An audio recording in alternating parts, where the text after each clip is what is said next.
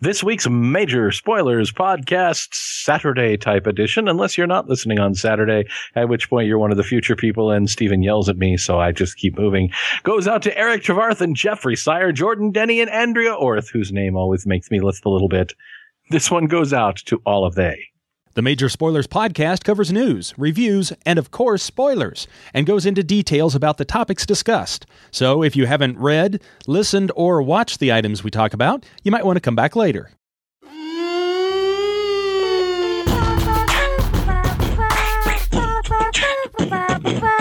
Major Spoilers theme song. The Major Spoilers Podcast is on the air. On the air. The Major Spoilers Podcast is on the air. On the air. Podcast.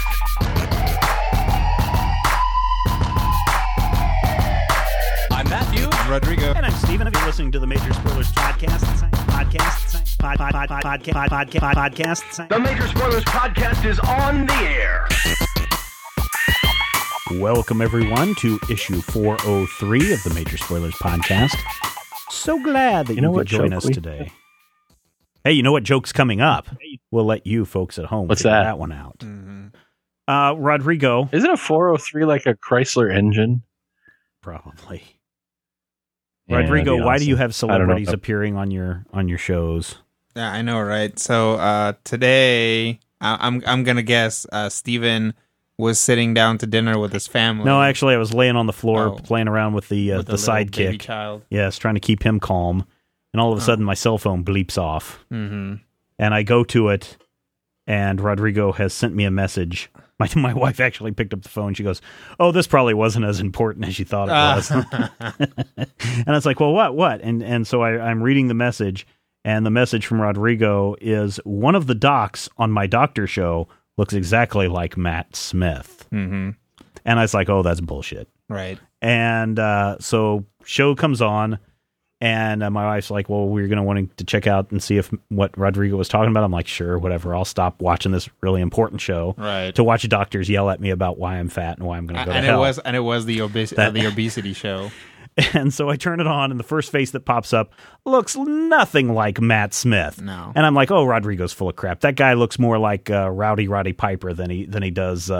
Than Matt Smith. And then they cut to a two-shot, and we see the side of the face of the second guest doctor. I'm like, now that guy looks a lot like Matt Smith. Yeah. And then he opened his mouth and sounded nothing like of course Matt not. Smith. And, really, and then they cut to the host, and I had to turn away. When you saw him head on, he didn't look that much like it, but he had he looked like Matt Smith. Oh yeah, in yeah, the yeah. profile. He even has the little haircut. Yeah, they gave the doctor. Mm-hmm.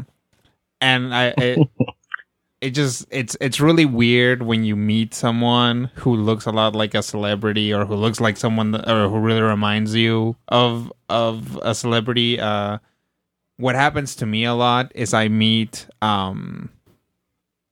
off race celebrities. Like, I'm like, oh yeah, like people the white Bill Cosby. Yeah, exactly. Okay. They'll be like, oh, who is that guy? I'm like, oh, he's the guy that looks like a Mexican Michael Jackson.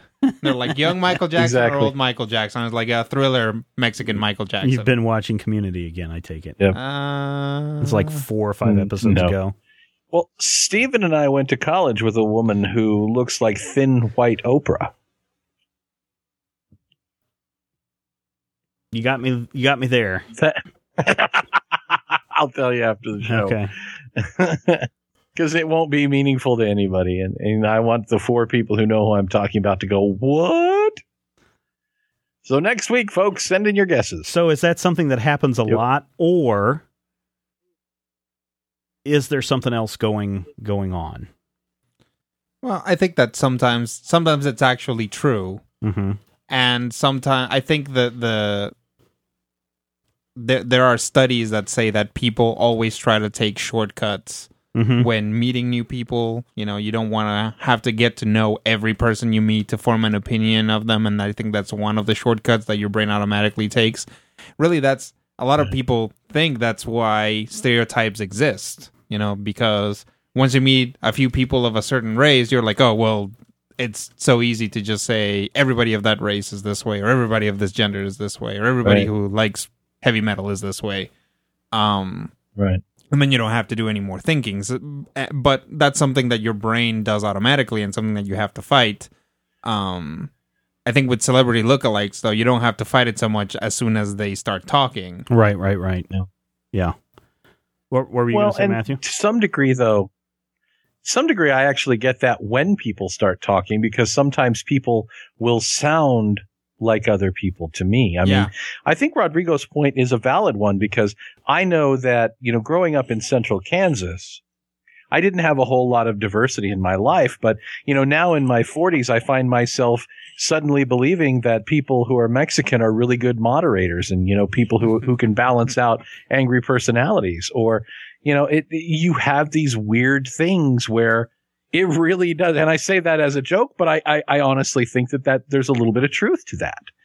You get to a point where, as you age, they say that when you're a kid, you have that liquid knowledge that I'm going to learn all these new awesome things and I'm going to be open-minded. And as you get older, your brain goes, sorry, we're closed. And you go to what's called that crystalline knowledge base, where you interpret things based on what you already know things to be like. Mm-hmm. Yeah, there was the guy who may look like... There was a study done recently, or came out, or maybe this is an older view. It could have been in the 80s. We don't know. Nah, I think I saw it up on IO9 or Lifehacker or one of those things about when, or maybe I forget what it was. It was something about being able to capture the images from the eye. They were trying to record, what the eye sees and how the mind interprets it. And the mind really interprets things as big splotches. Mm-hmm. So when I look at Rodrigo, or when I look at Matthew, or when I look at whoever, I just initially see this splotch. Mm-hmm. And realistically, as I look at you, but my mind is processing this very quickly, I see your face is a lot of splotches. I know where your eyes are, and knows where your nose or mouth is. I know you got the whiskers and the hair and the flavins all everywhere. But it takes much more concentration to focus on the minute details, the mole, the freckle, the blemish, whatever that may be, the eye color. Yeah. And then a girl slaps you. Yes. Well, yeah. And then what happens if we're looking at a people as a bunch of essentially blurry splotches, it could be and of course could be my eyes too, but we could very easily believe that someone looks like someone else just because of the way our mind is interpreting the situation at any given time. The way you're interpreting. It's that understanding comics thing where you see a human face in the light socket, the 3-prong light outlet. Mm-hmm. But I have a friend at work. She's actually what's called the lead agent, which basically means she is my second in command. She's the agent who leads the team in my absence. And I find myself, and this is kind of related and yet also related and also pervy all at once. Every couple 3 Saturdays, she has one outfit that she will wear. It's a Mario and Luigi shirt, where the faces of the brothers Mario are basically rendered directly across the mammalian regions. Mm. And at no point when we are working and going around work do I ever notice her mammalian regions unless and until she's wearing the Mario and Luigi shirt. And, of course, it's a work thing. You're never going to say, hey, nice Marios. That's completely inappropriate. But it's something that I think really does, you have to take into account that I think part of the reason is, it's bright and colorful, but it's also that it's put a face, and your mind wants to interpret a face. Yeah. No. And I really think that because the face is right there, well, she says that it gives people an excuse to look. I'm like, I never look one way or the other, but I think that part of it is the fact that one shirt not only changes my perception of a body that doesn't change when she's wearing a different top. I mean, sure, there are going to be differences in fitting and cut and whatever, but it also takes that moment where my brain is interpreting. And I honestly think that part of it is because those bright, happy cartoon faces are in that region, makes me aware of trying to interpret that region. The part of my brain that says this facial expression means this is going, what does the facial expression that Mario has in some level? What is this Mario thing? And trying to read into that. Well, you had mentioned living in central Kansas growing up, and when you are in more rural communities, I Rural. can't say that there is a lot of inbreeding, but there's a lot of, this family and that family and Inbreeding. this family and this and that family, and if you've This is got my Uncle Dad. if you've got a culture, and in Western Kansas, in this area where I'm at, it's Volga German. And so when you look down the list of names, it's Pfeiffer and Schmidt and blah and blah and blah and blah. And so there's Fahnenstiel. Fahnenstiel is a big one. Likers and Likers Staubs. and the Staubs. And there are like 50 different names, but so many people have those 50 different names because there were the Likers came, and the Liker married the Staub, and they had a kid. Well, the Staub married the Oops, named Schmidt, Liker Staub. and then the Schmidt and the Staub had a kid that then later on married a Fahnenstiel from over here. And so what's really kind of fascinating is after a while you start to see the same facial features in a lot of the people in the same region. Oh, right? absolutely. So I can look at somebody and go, you're related to the so-and-sos, aren't you? And they're like, well, yeah, my great-great-grandfather was a so-and-so. And it's like, yeah, I thought so. Oh, absolutely. There is a central / Western Kansas like facial and body type. Now it's gotten to the point where I can look at someone and be like, this person's family has been here for generations. Right. And then if there's somebody who doesn't look like that, I'm like, this person's probably relatively new. Right. Within a couple years. And it's not, and I'm not saying like inbreeding like everybody looks like some slack-jawed, mental person. Right. We're not looking at the people from Deliverance, but there are certain, areas where you'll get that. And what's really fascinating is if you move from one area to another, and you have that subtle sort of change to where you don't even realize it's changed. I traveled through Hayes for the first time in probably a decade this last spring. And it's the first time I've ever traveled through Hayes with my child at an age where she's, old enough to look and see and do. And we were going and looking at all the things that I had looked and seen and done and seeing these people. And I'm like, I don't see these people in Topeka. I don't see the man who is perfectly square wearing overalls just kind of stalking down the railroad tracks in Topeka. I don't see that. It's the tall, lanky old man with the oval face who talks like this a little bit. And you never know what's going to come out of his mouth. And then, he'll say something really weird. That man doesn't necessarily occur with the same rapidity here. That's why I love But as soon as around. you're, Because when I lived in Atlanta, there was one perception of people. Then I moved to California; it was a whole different group of people. Just a diversity is what I guess I'm getting is there's a diversity, and I love seeing that diversity in people.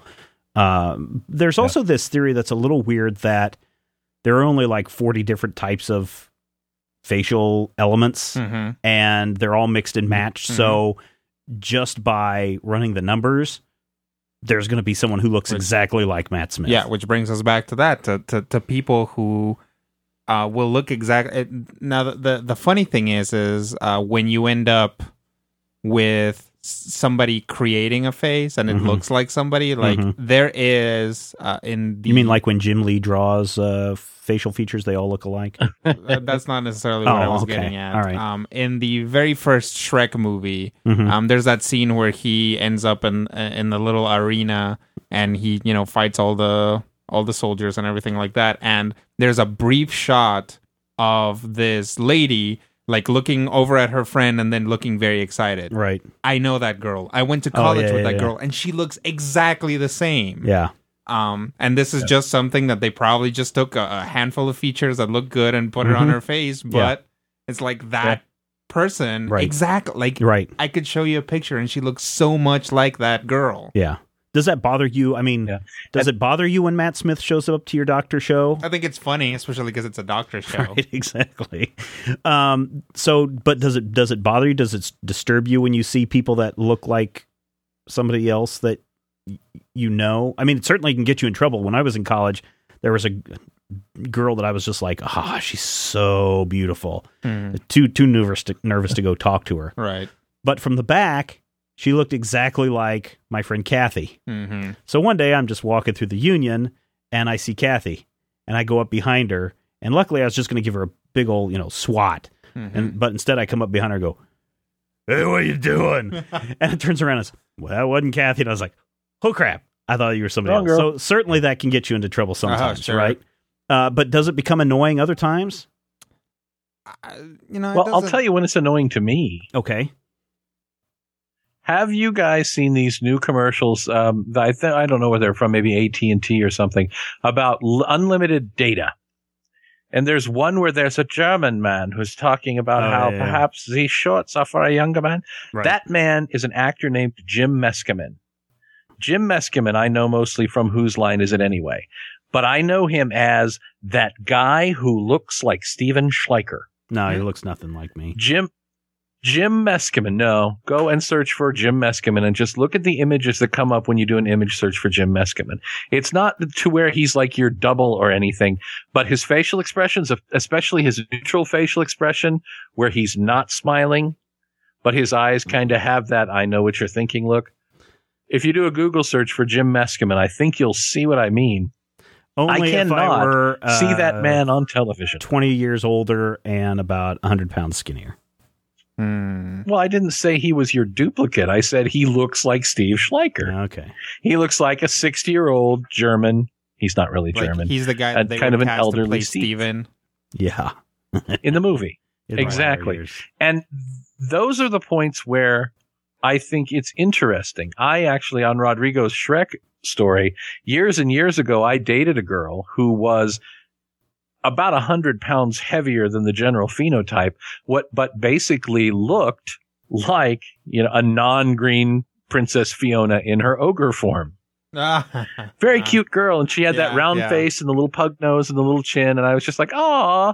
So I see Princess Fiona in her green form, and we're supposed to, in that first movie, we're supposed to be like, "Oh, she's a hideous monster." I'm like, she's cuter now than she was as a human, and I would totally, well, I probably shouldn't go down that path. Yeah, let's just bail here. Yeah, so we'll bail. Can you blow your nose louder in the middle of the show? So does it bother you then when you have an artist like a Liefeld or a Lee or a, fill in the blank, who has 4 different characters, body types, facial features, and we run through that. So Superman looks like Batman, looks like Wonder Woman, looks like Green Lantern. It only really bothers me when it clashes with what's going on. I mean, I'm a big fan of the Justice League cartoons, right? Justice League Unlimited, and so on and so forth. And Batman looks exactly like Superman, sure, except for a few details because of the style.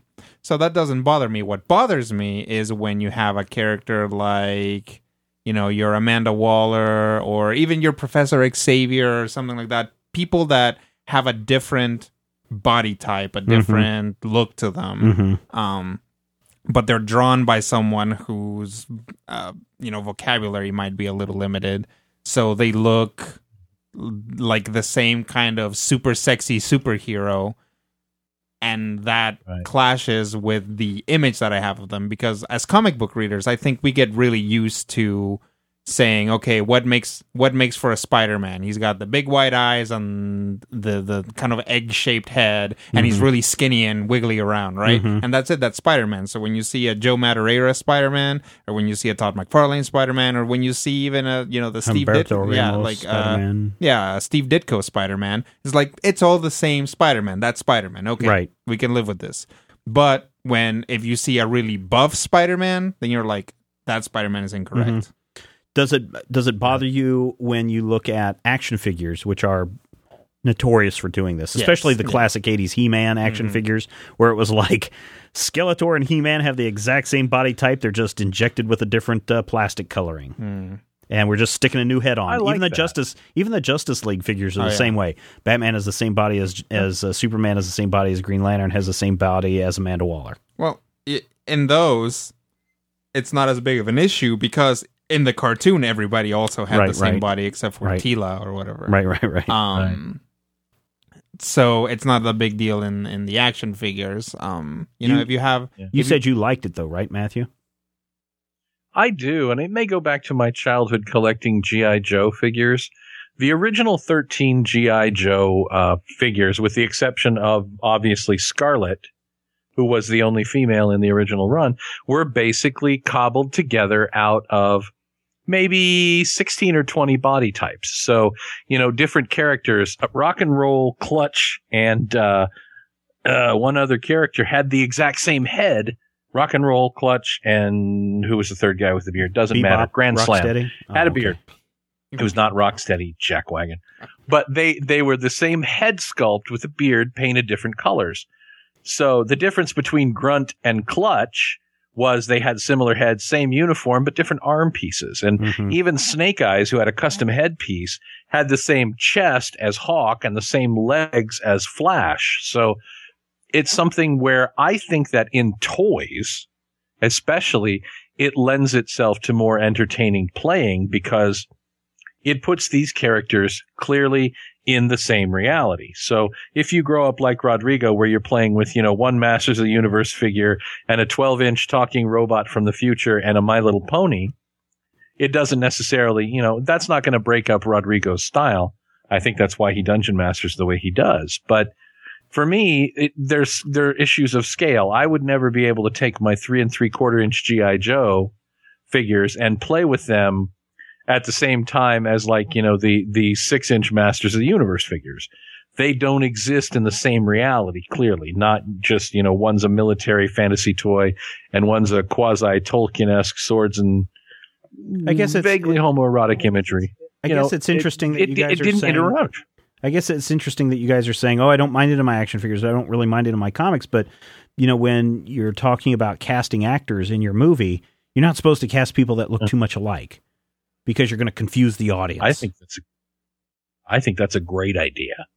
I've always believed that the one Steve limit is a stupid idea too.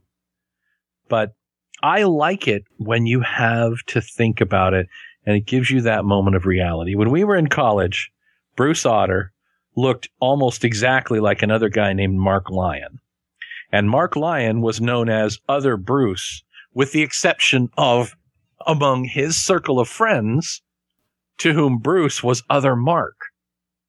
And sometimes you'd have that interaction with somebody where he'd talk about Other Mark, and you'd be like, oh, right, he's talking about Bruce, because he's coming from that, that perspective.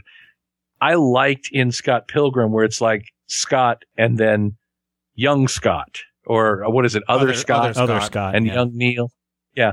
Other Scott throughout that story. I like that because that feels more real. It feels like it has that verisimilitude of, there are 5 Ashleys in Recess. Right. And 4 of the Ashleys are an evil clique, and the 5th Ashley is one of our heroes. And her being an Ashley and going by her last name of Spinelli actually sets her apart. You take that moment and you make it part of the character. You make it part of the reality. And I feel like it makes things get a lot more real, yo. What were you going to say, Rodrigo? I think that certainly in comics, specifically talking about faces, it's a lot of the time not as much of an issue because you have other markers. For example, what's the big difference between Betty and Veronica? It's really their hair and the clothes they wear. Right. But it is that hair because their faces are, depending on who's drawing them, either exactly the same or almost exactly the same. So, if you do cast 2 actors who look very much alike, then, as long as one of them has crazy spiky hair and the other guy is wearing a bowler hat, you're probably okay. But, when you get into a thing and, they're not supposed to be related and you have 2 characters that look very similar, it can be confusing. Yeah. Yes. Yeah. Okay. So, well, and there's a point in the Michael Turner's run on Superman and Batman where they've just introduced the new jailbait Supergirl. And also in the story is she's just called Harbinger Supergirl. from Crisis on Infinite Earths. No. Harbinger from Crisis on Infinite Earths, who is likewise a small-statured female superhuman blonde girl. And there's a point where you're reading issue 9 or 10 and Harbinger gets murdered and blown away. And because of the way Michael Turner draws faces, it looks for a moment like Supergirl has died. Well, that's actually a good point. Because she is exactly the same girl. In that Superman thing, in that video, what is it? The one where Supergirl turns evil. in that the DC. That's the one that we're direct-to-video. talking about. That's the Superman, Batman. Oh, okay. Yeah, absolutely. There's that scene in which Harbinger wakes up and she's not wearing her Harbinger clothes, so she looks at. I thought it was Supergirl. Yeah, absolutely. Yeah. Matthew, I'm pretty sure she's just called Supergirl. I did a Wikipedia search, and there's no entry for jailbait Supergirl. So Yeah, well, That's how I tell them apart. Now your She's cookies are gonna be jailbait weird. Supergirl. there's There's a press 70s release. hot pants Supergirl.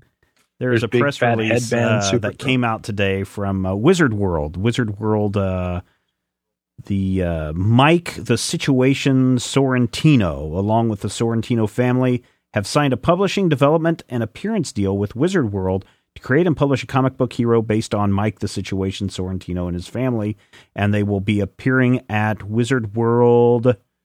Which Wizard World? They're going to be appearing at a Wizard World comic convention near you. Near you. Near you. There's so many of them, there's bound to be one near you. Now, I was watching the Twitter, and somebody was just like, oh, geez, can't we just keep comic book people at comic book conventions? Why do we have to have all these people who have nothing in connection with geek stuff? Well, he does now. He made a comic. Well, yeah, he did. That's kind of the out, is that we have the comic. But is a comic book convention just for comic book people? I think if you're advertised as a comic book convention, it probably should be. Because you don't. It's like comic books. I think to a certain degree, comic books have difficulty standing on their own. Right. So you get the conventions being augmented, and then that other aspect of it really grows. San Diego Comic-Con is what it is today because of all the non-comic book stuff that has going on in it. Now, right. Does that get out of hand? I think it does. I think especially when you get other properties that have nothing to do with comics, taking up a lot of space and taking up a lot of resources, it can be aggravating for the people that are there to meet Gail Simone or whoever. When they can't get from one side of the convention to the other because the line for Twilight is too long. Matthew, what are your thoughts on that? Because I'm still formulating the way I want to present my argument.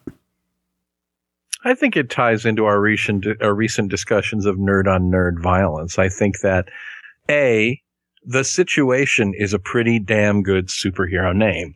B, Mike Sorrentino may be a long-term superhero guy. I mean, the stuff that we see him doing on television is the stuff that he does on television. There's no saying that Mike Sorrentino doesn't have, a copy of Amazing Spider-Man number 47 and knows how awesome it was when they recut it into Daredevil number 11. You can't tell me that Mike Sorrentino you cannot say to me with authority that that he can't tell you the difference between Phantom Girl and Saturn Girl. That he can't tell you, why Danger Mouse is awesome.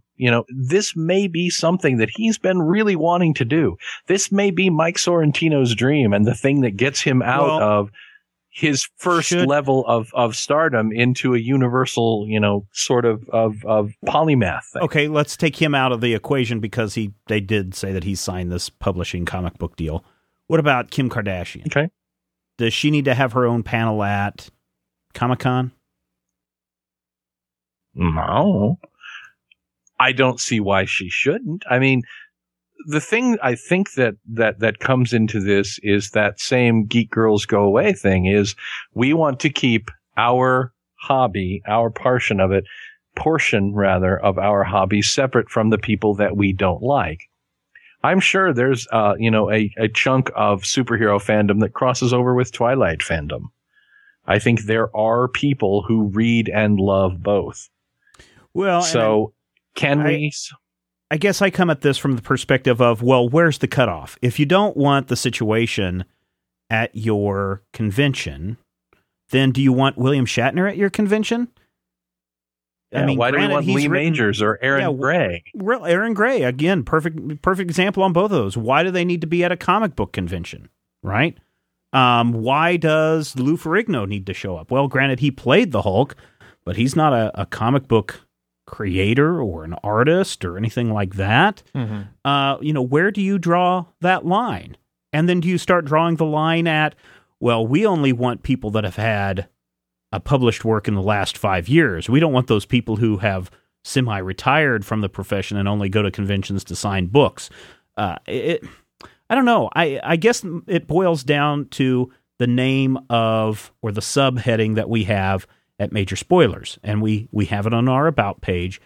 We're a website and podcast that cover comics and the pop culture industry, because comic books really are all about the pop culture. Right. And they cross over, and I mean, just look at the movies this summer. Absolutely, yeah. There's big crossover between comic books and popular culture. Superman is popular culture. The Situation, whether you like him or not, and I never seen an episode of whatever this Miami Beach show that they're on. Jersey Shore. Okay. I've never seen, so I could not tell you anything about him, but I do know that when I turn on the radio, what are people talking about? They're talking about Jersey Shore, Miami Beach. Yes, they're talking about Jersey Shore. They're talking about The Situation and wash, rinse, repeat, or whatever his motto is. So he is part of pop culture, just like Kim Kardashian, like her or not, is part of pop culture. Paris Hilton is part of pop culture. Matthew Peterson is part of pop culture. Right?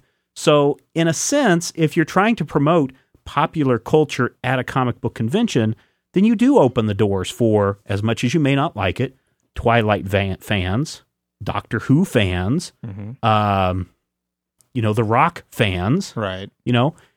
That's all what we all Wrestling revel fans. in. We're wrestling fans. Yeah. So I don't know. I guess I was a little put off by this person who said, well, why do we have to let this person into, why don't we just keep a comic book convention about our geeky interests? Well, it's about pop culture. Yeah, I think. Well, I think there's two ways of going about it. One, you are either very restrictive and say this is a comic book convention, so we only have comic book writers and artists, properties. We showcase properties that originated in comics or have a significant comic book following. You can do it. So Harrison Ford would not be allowed. Harrison Ford would not be invited. Okay. They could have stuff for the Avengers movie because that originated in a comic book. Sure. William Shatner would only be there if he was... now, he's written comic books. He has written comics. He could only come and appear as a comic book. Right, as a comic book creator. And then, from then on, you can always talk to him about Star Trek. There's no reason why you couldn't. Same thing with Adam West. Adam West has a comic, so he could be there. Sure. And that lets you into doing a lot of things, but it is very restrictive. And then the other option is doing basically what Comic-Con has done, which is that you start out with comics, then you say, who reads comics? Mostly this group of people reads comics. Nerds. What else do they like? They also like this other stuff. I know, and that's where we start to get out into the pop culture. You start expanding and expanding and expanding. The issue there is that then you do build that situation in which you can't say no to anything. Right.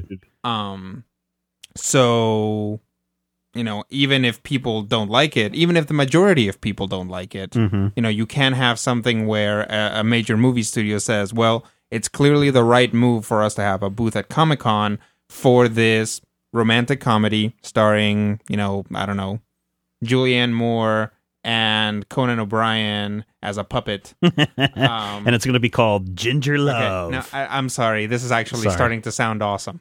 I was really trying to make it sound not cool and not interesting in a comic book. But you know what I'm saying? It's basically, yeah. I don't know. Just take, what's his name? Ben Stiller and Cameron Diaz. Jennifer Aniston. Jennifer Aniston. They're coming out with a new romantic comedy in which they are both accountants, right? Right. It's like, it's got nothing to do with superhero sci-fi or anything like that. Right. But they're putting a booth at Comic-Con because their people feel that that's the right move. They're shelling out the money. There's nothing anybody can do to stop them if Comic-Con says yes. That's true. That is totally true. Because there are no written rules as to what's allowed to be in Comic-Con. But I guess if it's part of popular culture, and certainly people could argue that Jennifer Aniston is certainly part of pop culture. Sure. then why not have her appear Her at the haircut certainly was for a long Well, time. there you go. Matthew, do you know? Have you ever been up Oh, why to? not? Have you ever been up to FreeCon there in Lawrence? Mhm. FreeCon is All the time. what is it like? Three Once times. it's like once or twice a year they hold it in Lawrence out at the fairgrounds. It's Lawrence's free comic book. I guess it's Kansas's free comic book convention. It is a 1 or 2 day event. It's held in one of the fairground buildings, and it's nothing but comic book related material. So you have some comic book creators show up. You have a lot of comic book people selling their wares, and you have a lot of people selling toys related to that. Very small show. You can get through it in about an hour, maybe less. You might meet some interesting people. It's very small. Occasionally, they'll have some cosplayers show up. The 51st will show up on occasion. But it seems very restrictive in that it's only comic books. Right. We're not asking William Shatner or what's his name, Patrick Stewart, to come to the show. We're not trying to be anything like that. It's just comic books. Then we have something like Planet Comic-Con, which is a mid-size comic book convention. Again, a 2-day weekend thing. They do have a few panels. They do have comic book people selling their wares. They have toy people selling their toys. They have some vendors selling movie posters and other things. And they have creators there. I mean, we got to meet Gail Simone. We got to meet Francesco Francavilla. We got to meet the creators of Six Gun. They have a large number of people that attend that show. Their big draw, however, when they do this show, are their big celebrities that they can bring in. And this year they brought in Jake Lloyd, or whatever his name was, the Anakin Skywalker from the first movie. They've had Billy D. Williams. They've had Peter Mayhew. They've had Aaron Gray. They've had Helen Slater in the last couple of years, just to name a few of the names that people would recognize. And yes, they are tied into pop culture in the roles that they've played, like when Lou Ferrigno came. But do they really belong at a comic book convention? Sure, because it draws more people to the event and exposes. I remember the year my wife and I, it was second time we'd been to Planet Comic-Con is when they had Peter Mayhew there. And there were people there only because they were interested in Star Wars and meeting Chewbacca, right? And there was a line out the door. Fortunately, my wife and I got there super early. We got up front. We got everything taken care of. And then we were able to spend the rest of the day walking around the show. Met Marv Wolfman for the first time, which was great. And look at me dropping the names. But you know what? All of those other people who came for Star Wars, guess what they did? They wandered around the show floor. They saw a T-shirt that they liked. Oh, I recognize that Batman symbol shirt. I like the Batman. I'm all about Batman. Batman's my favorite. I'm in love with Batman. And they go and buy the Batman shirt, and then they're like, they make Batman comic books? Right? And so the offshoot of that is you now open the doors for more people to enjoy your habit. Sure. But what you're saying there is this is a sound business model. It is. And when you look at Comic-Con International San Diego, look at what it is. Let's invite the movie industry. Let's invite people who want to find out about Twilight. Let's invite people who want to know more about Doctor Who or about the Ben Gin rom-com that's coming out. And let's get them to our show. And they're going to spend a lot of money at the show. And maybe they'll discover at the same time all this other stuff that it's about. Maybe they'll see somebody in a costume and go, oh man, that's wild. That's great. I want to do that too. Maybe the people that are going to San Diego Comic-Con to learn more about Twilight will discover that there's this magnificent thing called World of Warcraft. Who knows, right? Yeah.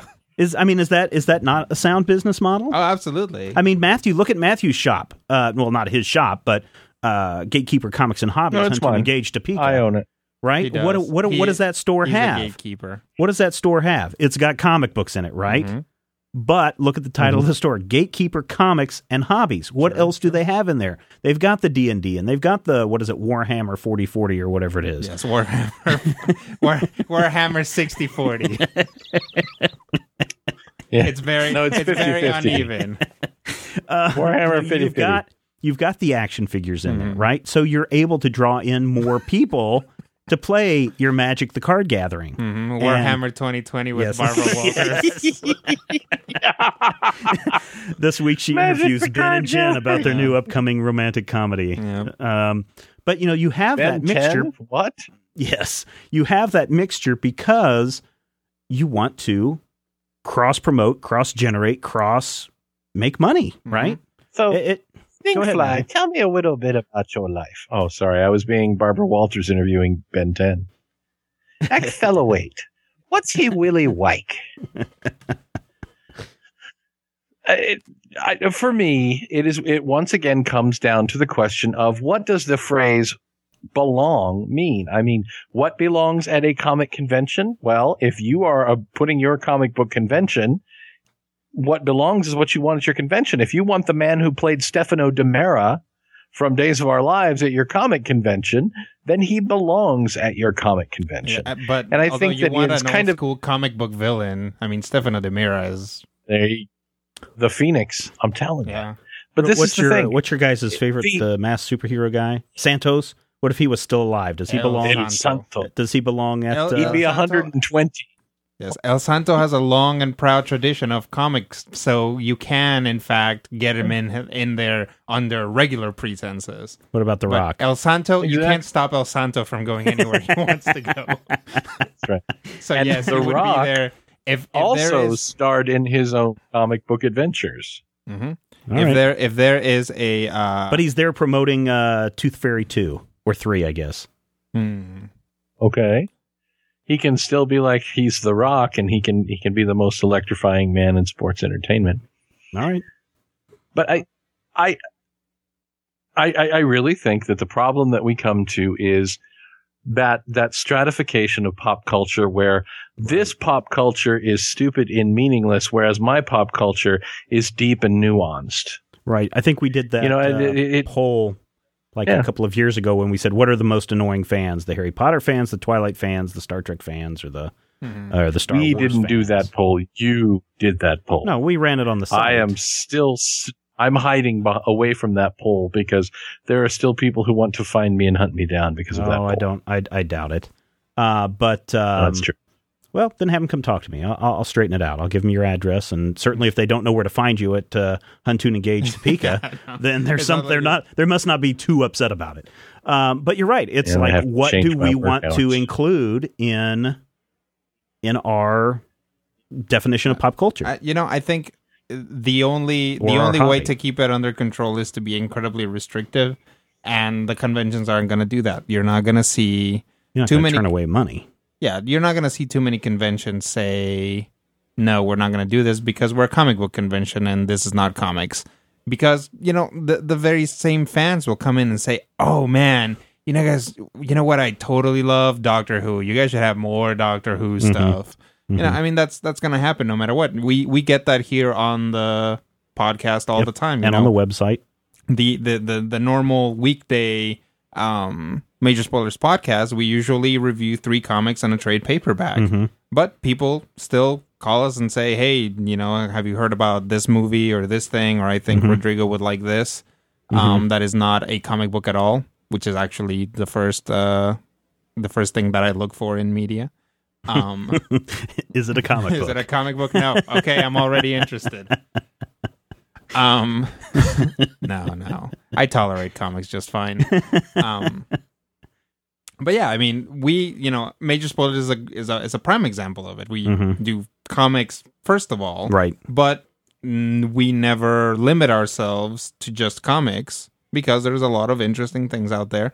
Well, and there's a lot of interesting things that our audience who likes comics is also going to be into. Matthew likes to talk about Venn diagrams all the time. And certainly you could put comic books in this circle, and you could put Star Wars in this circle, and you could put adult porn parodies in this circle, and there's going to be an overlap. And certainly the people who have no interest in adult porn parodies of the Justice League aren't going to care for that topic, but they're maybe here for the comic books. But there's going to be that margin of people that are interested in that overlap space. And so that's what we try to cover. Granted, we don't cover everything that we possibly could because we don't have the staff and we don't have the funding right now to do that. And if people want to see more stuff, then we need more people to make recurring donations, right?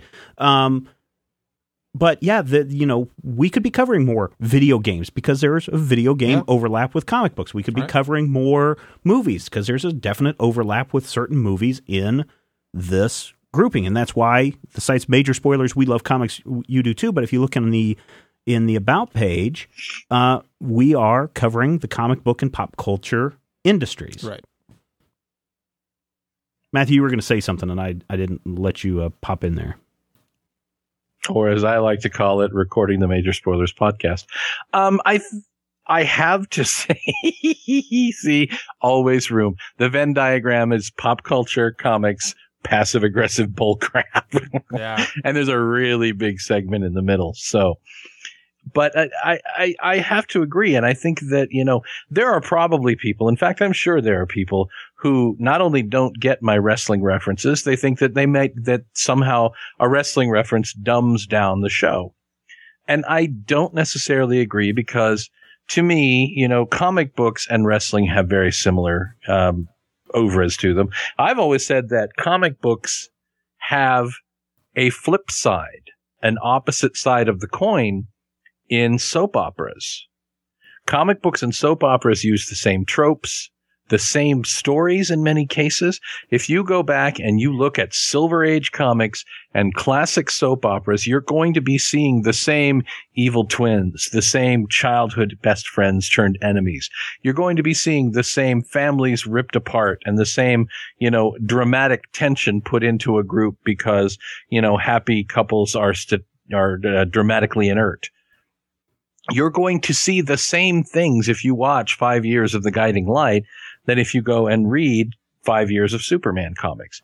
But fans of soap operas, when they attempted to cross over and have a superhero character on The Guiding Light also a show that has had, mystical stuff and witches and magical. They didn't have Satan. That was Days of Our Lives, but they've had a lot of real whack jobbery and they've had cloning. Mm-hmm.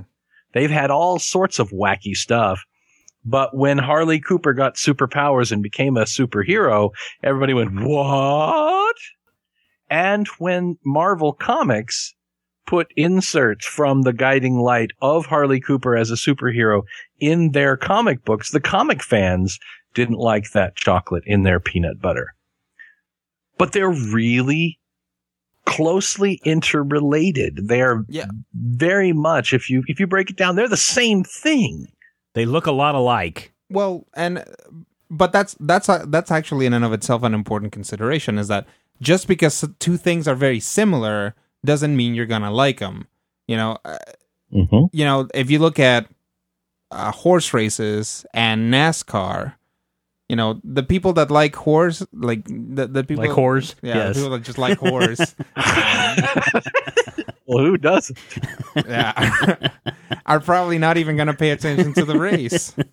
No, the people that like horse the Kentucky race? Derby, Right. yeah, not very well. But the people that go to the Kentucky Derby aren't necessarily the same people that are going to go watch NASCAR. Right. I mean, some of them might be. Right.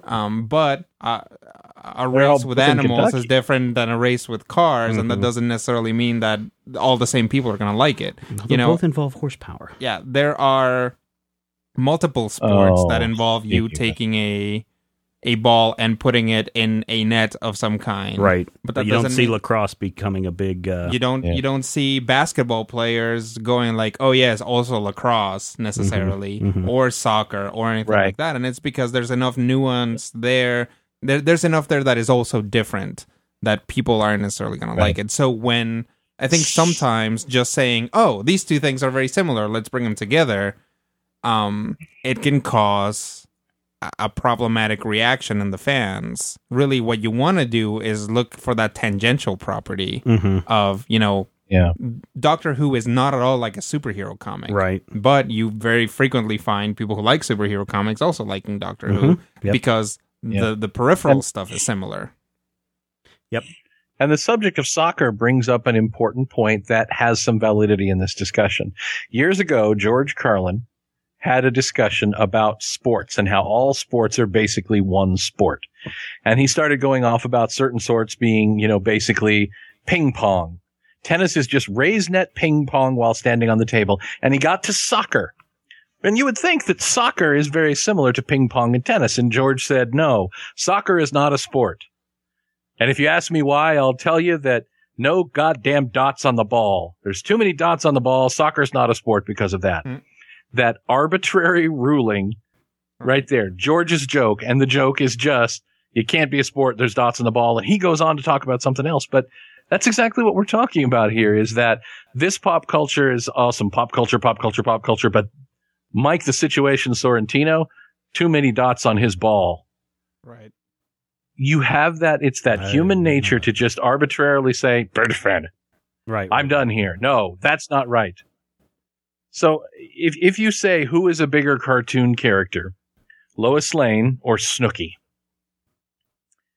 Well, which one can be effectively played by a 40-ish fat man who's Irish? Snooki. I'm going to say Snooki is the bigger cartoon character. By the way, Bobby Moynihan's Snooki is one of the great joys of Saturday Night Live over the last couple of seasons, if you haven't seen it. It's hysterical. Okay. All right. That's probably a good place to break it right now. Mm-hmm. Thank you so much for tuning in to Major Spoilers. On the next episode, we will be talking about Punisher, Circle of Blood. Also be on the lookout for some cool announcements, or at least one cool announcement that we may have in the coming weeks regarding Major Spoilers. We've also got the new season of Critical Hit that has started by the time you're listening to this. It will be available, and you should download it and listen to it. It's going to cause you to lose your stuff. And, of course, we've got Top 5 coming up this week, a brand new Top 5. This week, it's the Top 5 fictional settings we would like to live in. So you'll want to check out that show and a whole lot more. And we certainly appreciate everyone who makes a recurring donation. And if you like this show, you might head over to Major Spoilers and make a one-time donation or a $2, $5, or $10 a month recurring donation. It does help us out. It's kind of a thank you for the work that you guys put in. And it's also very telling when we see those donations come in. It's almost like, please continue to do what you're doing. We like it, and we want to continue to do it and make it free for as long as we possibly can. All right, that's it. Again, thank you for downloading and tuning in, and we will see you next time. Why? Because we like talking about pop culture and comic books, and we know that you do too, and we will talk with you soon. If you have any questions, comments, topic ideas for future shows, or would like to sponsor a show, send an email to podcast@majorspoilers.com. Visit Major Spoilers at majorspoilers.com and be sure to check out the Major Spoilers Forum. You can also follow Major Spoilers on Twitter at twitter.com/majorspoilers and on MySpace at myspace.com/majorspoilers. If I had the X-ray vision of a Superman, I could save a few bucks and stand around and read through the covers of the comics on the stand. But although every other page would be backwards, I suppose I could still read the evens and the odds. Well, I don't know. Guess I haven't thought this all the way through. Plus, as soon as the comic book store guy knew to kick my butt out on the corner. What a major spoiler! What a major spoiler! Think about a better way. If I was hulking green or gray, I could just bust through that brick wall, take their comic books away. But then the little meat would deal with all the tanks and bombs and guns. Have you ever tried to read a series with all that going on? Guess I need to rethink this plan. How would I back and board my comics with such huge hands? Guess I already told ya. What a major spoiler. What a major spoiler. Yeah, yeah, yeah. What a major spoiler. What a major spoiler. If I'm Stark Raven, rich like a man of iron, I might not be surprised to find that I might actually have the heart cold to follow an entire storyline. But would I really even need to read up on all those escapades? I mean, who needs such distractions when your sister's such a babe? But the downside is such a beast, being shot up in a fun bee in the Middle East with a gang sign throwing soldier. What a major spoiler. What a major spoiler. Yeah, yeah, yeah. What a major spoiler. Whoa, whoa, whoa, whoa. What a major spoiler. Major Spoilers. It's copyright 2012.